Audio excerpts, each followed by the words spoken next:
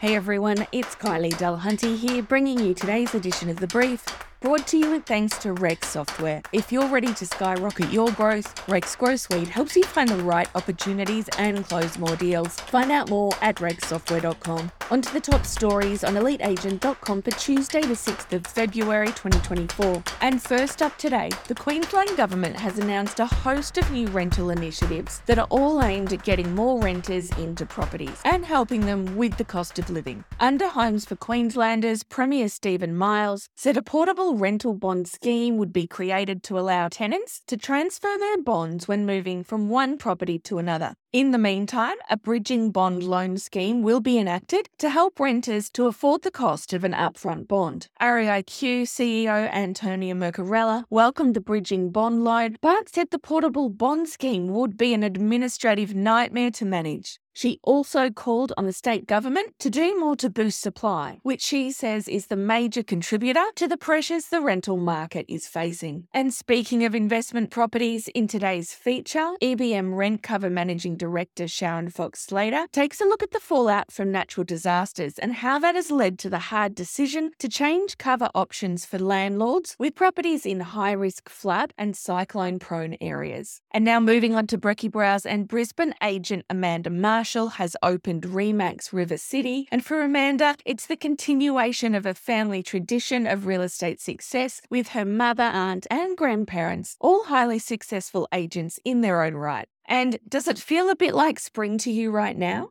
I'm not talking about the weather, but about the busyness of the auction market. The latest CoreLogic data shows that last week, 1,671 properties went under the hammer, which is the second biggest start to the auction season on record. Only the first week in February 2022 had more auctions, with 1,779 auctions, since CoreLogic started keeping records in 2008. And compared to the same time last year, auction activity was up 26.4% and more than double the number of capital city auctions held over this year so far at 308. And remember how yesterday we showed you what a realestate.com.au listing would look like using the Apple Vision Pro goggles? Well, now Zillow has also revealed what its virtual property tours and interactive 3D floor plans look like. Zillow Immerse uses the full capabilities of the spatial technology to take buyers inside a home that's for sale, giving panoramic 360-degree views of every room from the ceiling to the floor. Buyers can even take a virtual walk down hallways and pop their heads into every cupboard if they want to. So I hope agents have reminded their vendors to do a quick tidy up before photo shoot day.